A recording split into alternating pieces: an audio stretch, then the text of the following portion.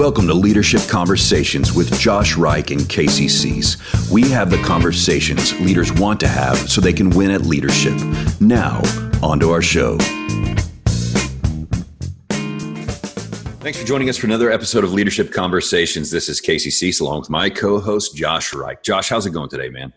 I'm great. How are you doing? I am doing very well. The weather's cooled off here in Texas for a couple days, and then it's going to get hot and humid again, but we just enjoy it for the few moments that it happens. So yeah, I mean, thankfully when it cools off here, it actually cools off because there's no humidity. Right. Yeah. No humidity. We have it lingers both ways. Yeah. I wonder if the humidity, is that because of the fall in Genesis 3? I feel like humidity has to be the evidence of sin.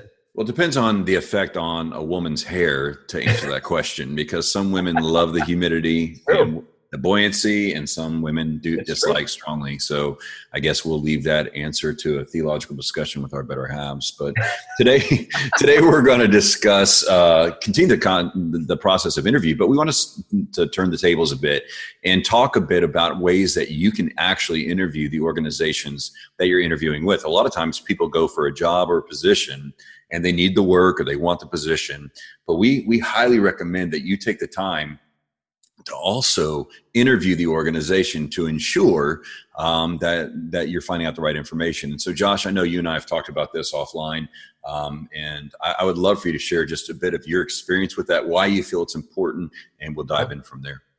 Well, yeah, I mean, I think a lot of people right now are transitioning jobs within this pandemic, and there are businesses hiring and churches hiring, and people are transitioning. And so I think it's incredibly important. But I wonder, do you think it's easier to interview a business or interview a church?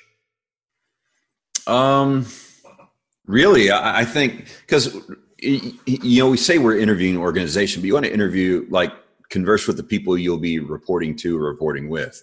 Yeah. And so I think both can be easy to do if you know what you're doing. If you don't know what you're doing, it's especially if they're interested in you, it's going to be difficult to find out the information you want to find out. Yeah. Yeah. And so I think, one of the things that is incredibly important when interviewing an organization is to think, I'm interviewing the organization.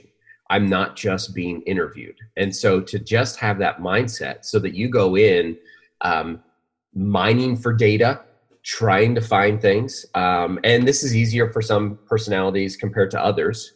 Some people get just all emotional about the decision and start to just do it on feel. As an 8 on the Enneagram, I always just think, well, my gut says to do this or says not to do this. So we'll just do this. And that can often lead to a really bad decision. Mm-hmm. And so a couple of things that I think is important is, especially with churches or businesses, but to find out past history of attendance, past history of giving, past history of, whatever numbers you can find out those numbers. Find out, has this church plateaued? Is this church growing? What has led to its growth? What has led to its plateau? Staff transitions. One of the questions I think everybody should ask when they get hired somewhere is, how many people have left recently? Tell me about the details around that. And so I think those are incredibly important decisions, not just who you're going to work with, but the culture that you're going into is one that is really overlooked. Well, and I think also, hey, what are the busy seasons like here? Whether it's a business or a church, what are the busy seasons like? Oh man, it's crazy. Oh, what's crazy about it? Blah, blah, blah, blah, blah, and typically if an organization's like, man, we push hard, like as a church, we push hard through Christmas and Easter, but man, they're so generous. The elders give us the week off after Christmas, between Christmas and New Year's, and we're allowed to shut down and rest. And they do really good at taking care. Like they'll offer that stuff up, but if not, they'll just tell you how crazy it is and then move on. And that, for me, that would be a cue to maybe have a dig in on that point.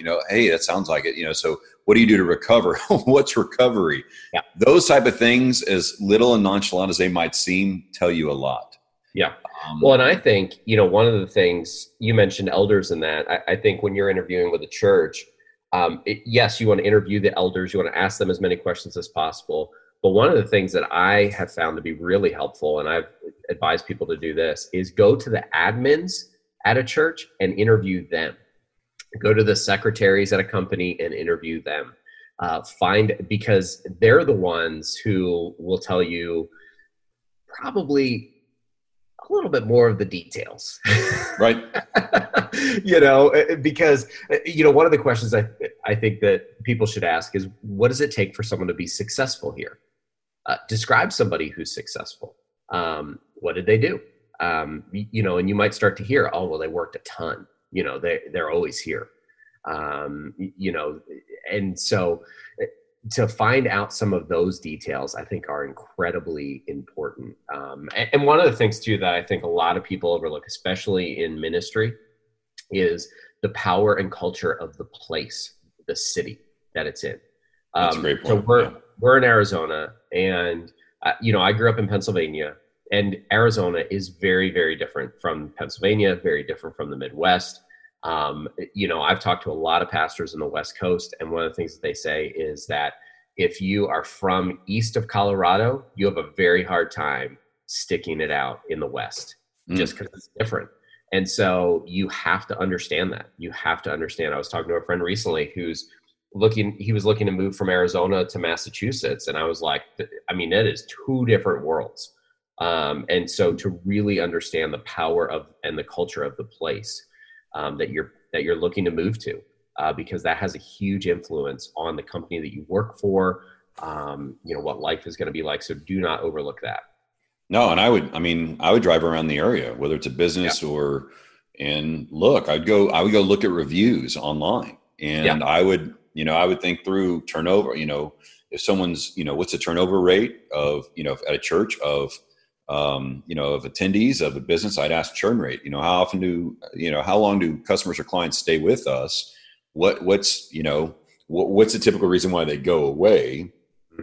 I think the more you can get that feedback, the better. And quite honestly, I think it's healthy to look at complaints, right? Because the question is how are they addressing them, right? If they're constantly dismissive that all of their issues are other people's problems, then you're going to know, if you come into their situation, you're going to either have to buy into the us and them mentality of, well, it's the employee's problem, or it's the client's problem, or it's the church member's problem, rather than taking responsibility of saying, like, their problem becomes our issue and our job is to solve the problem. That's a sign of good leadership. Because a lot of times, I hear it all the time, Josh, from pastors, from upper level executives, that what they were sold is not what they're experiencing. Yeah. And usually, especially if a move's involved or they're financially dependent on that job, they're in a bad spot. Yeah. Well, and I think, asking, hey, has anyone ever burned out here? Yeah. How was it handled? Yeah. What happened? How much time did it take for them to recover? What led to the burnout? If there have been staff transitions in the last couple of years, I would ask permission to call those people. Yeah. I would want to find out, not just what the church organization told me, but also what the other person told me. And then just know that, like when someone comes to me and says, for marriage counseling, if I just talk to one of the people, I know I'm getting maybe half the story. Right. And to just be aware of that. But one of the questions that I always tell people to ask, besides what does it take to be successful, is I always tell them to ask, especially if you're going in to be like the CEO or the lead pastor, or you're going to be running like a center, is to ask, if we do everything that you want us to do, like everything that is in your head comes true, what does it look like in 5 years? If we accomplish everything, what does it look like? Because if you're the leader, all those people are expecting you to take them there. Yep. And so to really just get a picture, what's in their head, what's in their heart, and to ask yourself, do I actually want to go to that place? Do I actually want to lead those people to that place? Because that'll tell you a lot of things. And so, and one of the things too, that I think a lot of people have to really understand is, who are they following? Yeah.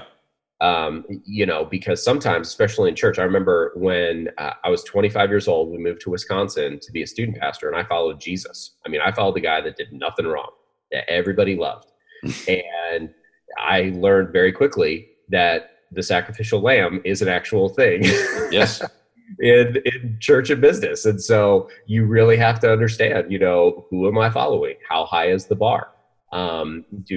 Because the further you get from, an experience or a person, what I found in churches is that people begin to romanticize the past.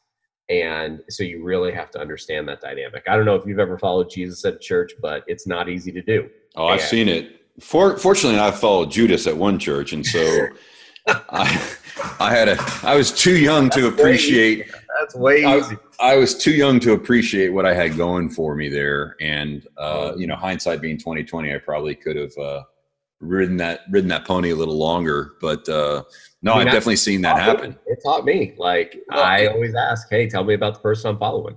And I also want to think context, right, for your family, right? Whether it's business, so if you're moving from, the South up to the Northeast for business, right? Cost of living, cost of, if your kid likes to dance, I would research what are the dance, because you might be getting quote unquote a raise to move to New York City, but that raise may not be, it may be a huge loss, right? And you may have to sacrifice a little bit more. And I can't tell you how many people I've spoken with who have taken positions that look like they're going to be amazing. That end up costing them dearly and did not accomplish what they were going for along the way. And I think when you interview, for instance, I live in Brenham, Texas now. I lived for almost 9 years in the Woodlands area of Houston, which is a upperly mobile, upper middle class to upper class area. And I mean, busyness, man, like you've got to be busy, like slam busy and everything because of traffic in the area took forever, which costs a lot of money. Like if I wanted to socialize with people in my church, a lot of times, I couldn't afford to socialize with certain groups because of what they could afford to do, and I think all of that information is going to be very important for you to find out, hey, what are the people of this, what do the employees like to do for fun? Another thing, if you're applying for a job, what kind of cars are in the parking lot? Right? What kind of clothes are people wearing? What kind of bags are they carrying? Like what matters in that culture and context? And is that something that you can afford to keep up with along the way? I think each of those points are going to be imperative for you to understand as you learn about the organization. Well, not only that, like, especially in a church, I think this is probably not so much in a business, but in a church, to really dig into what's the expectation for your spouse. Yep. Oh, absolutely. Lots of churches and your kids, finding out, how involved are other pastors' kids in the student ministry? How big of a deal is it? Well, that's true in business too, Josh. When you have guys that are CEOs, and having to deal with the board of directors and things like that, there are certain events that your wife's expected to go to. Sure. Or let's say you're taking over to lead a family organization owned by a family that they're aging out. What are the dynamics? I've had friends go work for organizations that were large family-owned businesses, and the family politics, itself was a difficult thing to overcome. Yeah. So, I mean, okay, so asking, what does success look like here? What do people around here, what does the staff like to do for fun? What do the people in this community enjoy doing? When we moved to Brenham the first time, it was baseball, Bluebell, beer, and barbecue. Right? The 4 B's of Brenham. Bluebell ice cream. Oh yeah. If you don't know, I'll have some overnight to you, buddy, because it's worth it. And this show is not brought to you by Bluebell ice cream, but I might talk with them. But it could. I could see their factory from my front porch, so there might be some opportunities there. And that's one thing leaders need is more ice cream. So that's true. And, one of the things when you talk about your family, I mean, is really finding out, is there an expectation when it comes to schooling for your kids? Yep. There's a lot of that's big. Yeah. You got to go to this Christian school or public school, homeschool. Yeah. Yep. What is the expectation? Do people, how do they feel if you don't do that? How do they feel if you live a little bit differently? You mentioned, just the finances of a place, and that really plays into like, well, what if your spouse doesn't work, or what if your spouse does work? That can be something that is kind of on the, we don't really talk about that list at this church kind of a thing. So, because those lists exist. I mean, they I think one question for a church I would go in and ask is, what are some sacred cows here? Yep. Right. And see if they would actually, I think it's healthier even if they have, I mean, every church has one. I don't even care if they're 3 years old, but can they identify them? Oh, we don't really have any. That's false. That's children's ministry. So if you don't have children's ministry, will people still show up to church during a pandemic? Maybe, maybe not, right? I think I've shared the story on here before about the organ at the first youth ministry I worked at that an elderly, wealthy donor, donated that we could not move or get rid of until she died. right? Yeah. So what are the sacred cows? What are the non-negotiables, man? I think just going in, being thoughtful, not bossy. It's not a negotiation play more than it's just getting information, right? Yeah. Because you know yourself better than they know you. And in interviews, both parties are typically trying to put the best foot forward.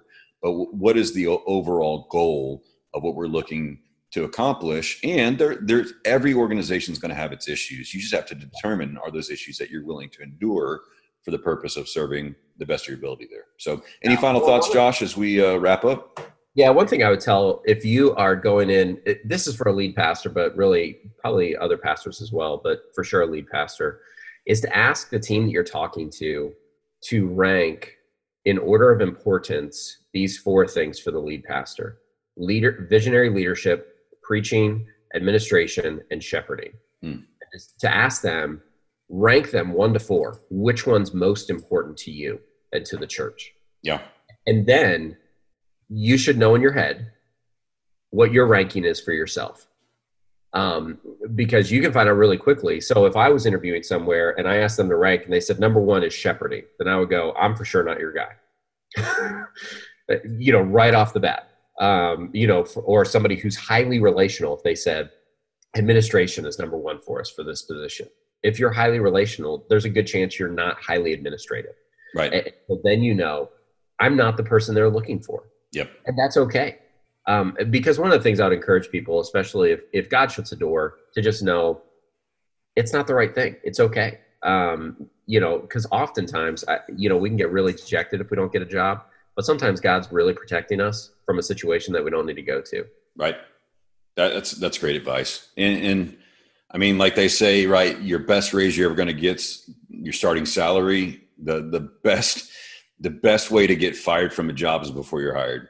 And the best way to quit a job is before you're hired. Figure out, hey, what do I know about myself? What do I need to know about this organization? What matters to my family and I? And I understand right now people are desperate for work and for opportunities, but I would say it's better to go a little longer to find the right fit than to partner with the wrong organization. So friends, that's all we have for our time together today. Please stay tuned for our next episode of Leadership Conversations.